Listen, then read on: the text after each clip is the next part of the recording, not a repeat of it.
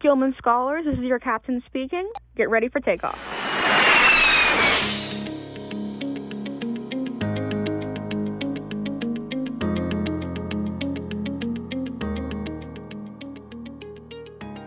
Hello there! Thanks for joining us again for this episode, or if this is your first time listening, welcome! It's great to meet you. My name is Sarah Murray, and this is the A. Gilman Podcast. Today, I am joined by alumna Kimberly Fuquay to highlight their experience as a member of the Lumbee tribe and tell us about her journey as an exchange student with the Gilman Scholarship Program. Now, as the Gilman Program continues to celebrate 20 years of equity, diversity, and accessibility in study abroad this year, we wanted to remind you all to please follow us on social media, as that is the best way to stay up to date about future events and new episodes. But without further ado, if you're ready, Kimberly, I'm excited to formally welcome you to the podcast. Hi, everyone. I am Kimberly Fuquay from the Lumbee tribe, a proud Gilman recipient, and I'm so proud to be here for the Gilman podcast. Thank you so much, Sarah, for inviting me. Yes, of course. And also just thank you for taking the time to join us for the podcast's first ever episode in honor of Native American History Month. Woo! Woo! Correct me if I'm wrong, Kimberly, but you recently moved to upstate New York, yes? Yes, so I moved here in 2019. I actually got into a master's program at Cornell, which is in Ithaca. So I lived my whole entire life until I was 38 in rural North Carolina. Then I got the Gilman. So I went from rural North Carolina to England. So it was like, okay, what a big gap of entertainment here. So still adjusting to all of that, but it was great. It's still great. It's good. I broke out scarves and hats and everything. I was like, oh boy, it's winter. It is time. Fall is officially here, which, I mean, for some people, that may not be a great thing if they're more a fan of warmer weather. But for us on the Gilman Scholarship team, that's always kind of exciting because we typically always have an application opened or about to close around early fall. So that does mean that, by the time this episode drops, we're probably already in the middle of reviewing applications, if not close to finishing. So time's changing, weather's getting colder, but it's always typically a good time for a scholarship. So, but before I go, way too off topic, I'm always so grateful whenever we are able to have a chance to interview a quote unquote, non-traditional student, especially with someone with your really beautiful background as a guest, for you to be able to tell us more about you and your story. But first and foremost, could you just tell our listeners a little more about who you are? Yeah, so I am the mother of two boys. My boys are grown. I'm actually a grandmother now, so I'm a new grandmother. So yeah, but one important thing about me also is I am a daughter. So I actually moved my mom up here with me. She's like my best friend. It's great. So yeah, like I said, I'm from the Lumbee tribe of North Carolina, and I like to tell people when they say like, "Who are you?" I just tell people I come from a long line of very strong Native American women. Like the women in my family, there aren't a lot of men. I think there's just a lot of women, and we're very strong women. Yeah, so fast forward to going back to college when I was 38. So I started back when I was 34 actually. I went to community college after having my kids. Community college was awesome. Went to undergrad, did Gilman, went to England, and like I said, I went to Cornell after that. And I recently graduated last May, and I'm now living in Schenectady. And by the way, I want to do a land acknowledgement, which I forgot to do. So Schenectady is the homelands of the Mohawk Nation, which are part of the Iroquois Confederacy. And so now I'm working for the New York State Department of Transportation in the Office of Diversity and Opportunity. So in my spare time, I like to travel, and I'm also a Zumba instructor. So those are the things I like to do. So that's all. That's it. That's it. What do you mean? That was everything. Yes. Oh my gosh, grandma, mom, traveler, the whole shebang. Good. Oh my gosh, Right. Goodness gracious. And Gilman Scholar on top of that, just amazing. Well, I'd also love to know more about the history of your people and how are you taught this history, if that's not a strange question to ask? Yeah, so it was really weird. I didn't really connect to my Native identity until I was removed from my Native identity, which is strange because I feel like when you grow up being Indigenous in that community, you're always around it. And I didn't really connect to who I was, and I didn't really respect my Native identity until I was put in a place where I wasn't around people who looked like me. So my tribe is the Lumbee tribe. We are 60,000 of the most beautiful people in the world. We're actually the largest tribe east of the Mississippi River. We reside in southeastern North Carolina, mainly in Robeson County, which is where I'm from. And the story about Robeson County is the poorest county with the most crimes. So we are known as the people of the pines because of the beautiful tall pine trees that surround our native lands. And the name Lumbee was derived from the Lumber River that flows through our community. We are a very proud people. The Lumbee people are just beautiful people, and when I talk about them, I'm so prideful, and I miss my people, but I'm still Lum, and we still connect. You're still connected always, no matter where you are in the world. Yeah, one thing about our tribe is we have a very distinct dialect. So That's cool. if you ever visit Pembroke or around Robeson County, if you're anywhere, you hear another Lum talk, you're like, oh, there's my people. That's beautiful. And I mean, just there you highlighted how you face a little bit of limitations in terms of, finding career opportunities. And I'm glad you're able to get where you were today, but did you experience at all similar barriers when trying to study abroad? Studying abroad, no one ever really could connect about the federal versus state recognition. Like nobody even cared about that. They just knew I was Indigenous, and they really appreciated that about me. But there were absolutely some barriers, just being from a poor community. My parents were not educated. So, it's not that my parents or my mom didn't support me. I guess she didn't know how, because she didn't have that education. She supported me in yay, but she couldn't support me with let me read over your essay. So that was absolutely a barrier for me. And also just the strong family ties that you have in Indigenous families. And it's hard to find people who support your vision of leading the country because, just dealing with those strong family ties and those cultural barriers. Yeah, there's so many barriers, not having internet. There's still places before I moved here, the home I lived in, there was no internet access. I would have to go to McDonald's if I wanted to submit my schoolwork. So I, even getting the Gilman, I wouldn't have been able to go at all if I hadn't got that. Yeah, no, I truly can only imagine. I mean, just simply the internet access, what privilege people have to be able to have that in their own homes, or just that easy accessibility. But I mean, I obviously am super grateful you were able to overcome those general obstacles as well as ones that were very specific to you and your situation at the time, and were able to still have a very impactful abroad experience. But now that we're talking about the experience itself, please tell me, what were some of the highlights of your time abroad, and more about where you went and what were you looking forward to? Oh my goodness. So actually one of the things that was interesting was choosing where I wanted to go. So, by being very Southern and not knowing a second language, never being exposed to a second language, I was thinking, okay, I need to go somewhere where they speak English. And so that was one thing I do remember, and I'm such a huge Harry Potter fan, so I was like, I have to go to England. I have to go. So one of the highlights was visiting the Harry Potter studio. That was I did that before classes ever started. One of the greatest things that happened from my study abroad was the friendships that I made.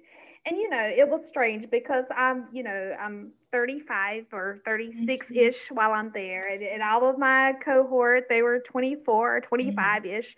But, I've just met so many great people. And I'm really proud to say, I have friends in the Netherlands.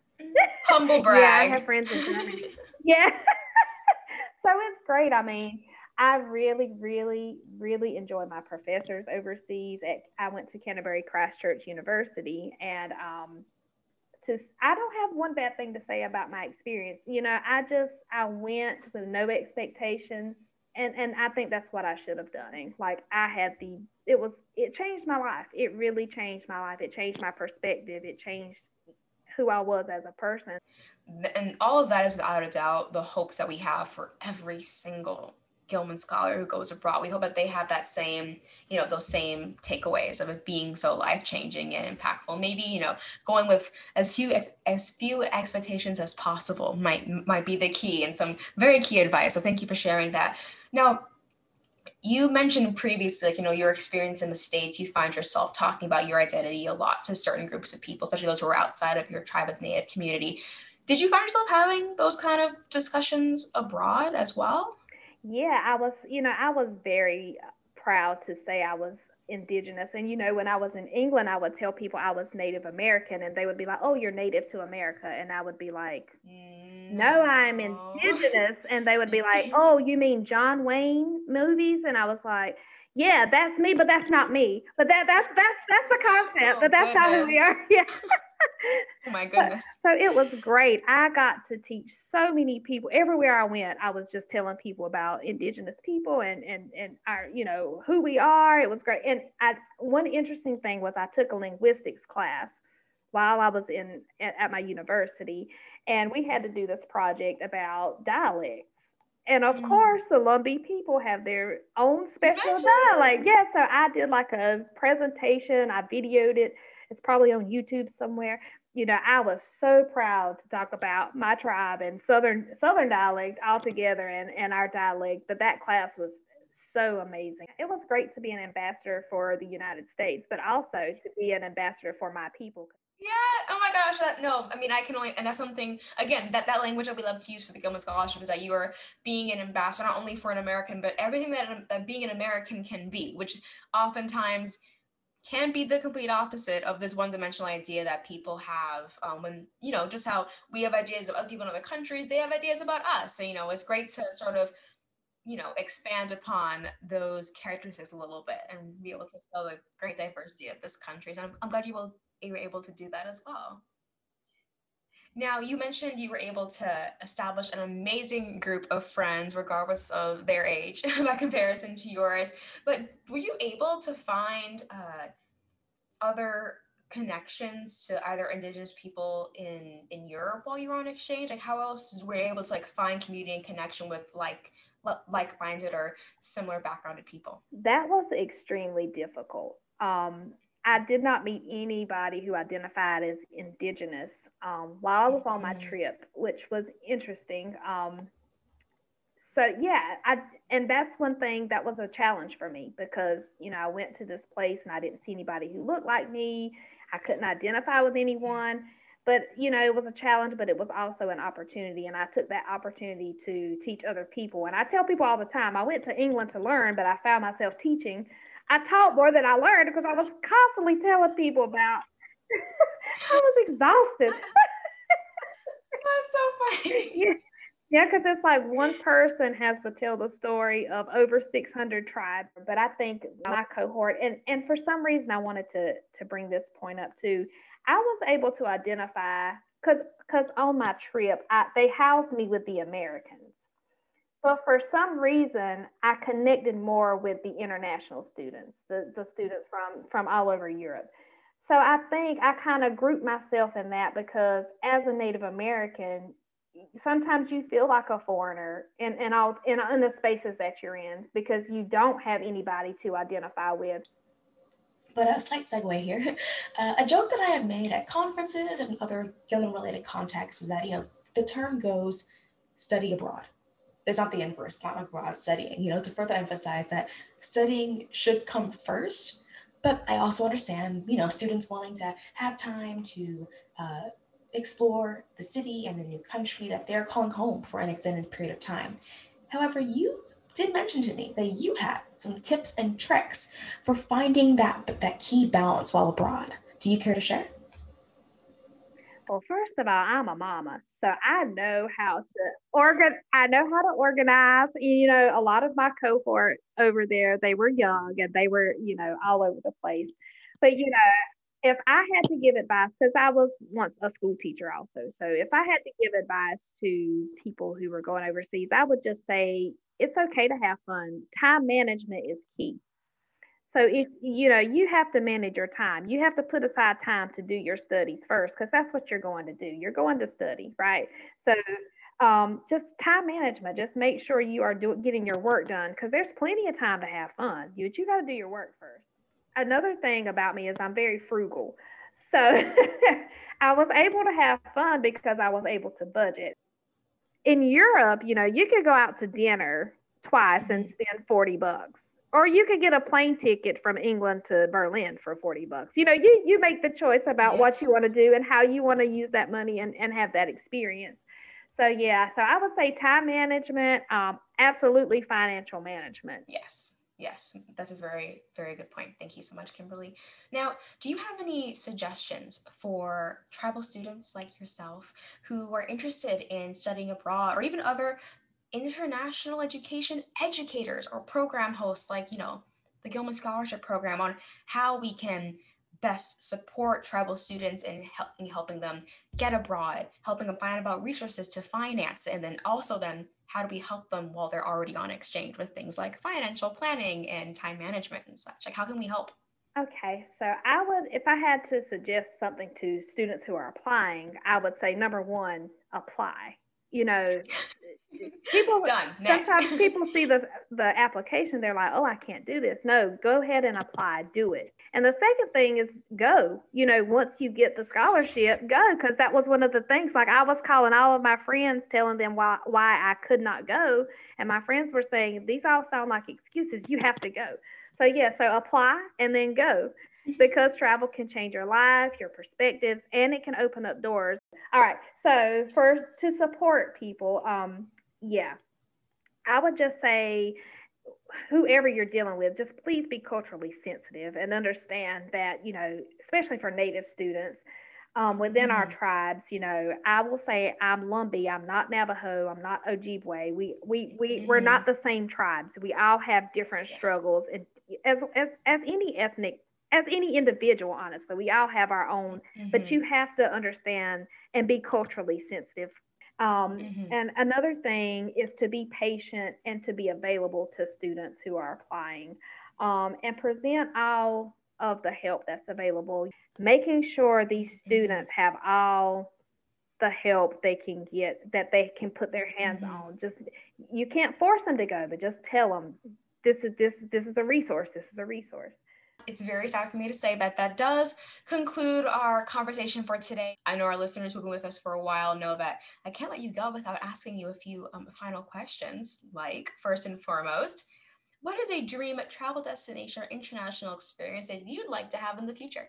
You know what? I don't know. Like, I honestly have been everywhere. I have been places I never imagined. So I can't think of any place besides the Lumber River back home where I can go fishing that I would want to be, because I literally, like, my life has exceeded all of my expectations thanks to Gilman.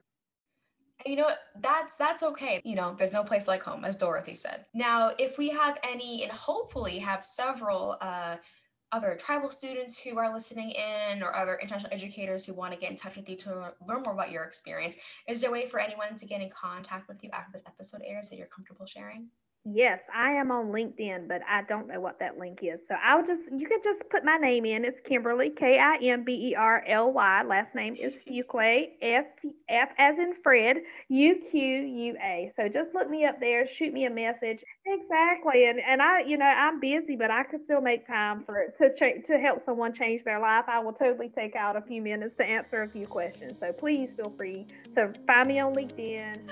But no matter what, thank you so much for taking the time out of your very, very busy life as a mom and Cornell student to, join us today and share your story and some fantastic advice. And again, listeners, please make sure that you are subscribed to the Gilman podcast, and we'll be dropping a new episode in early December. Till next time.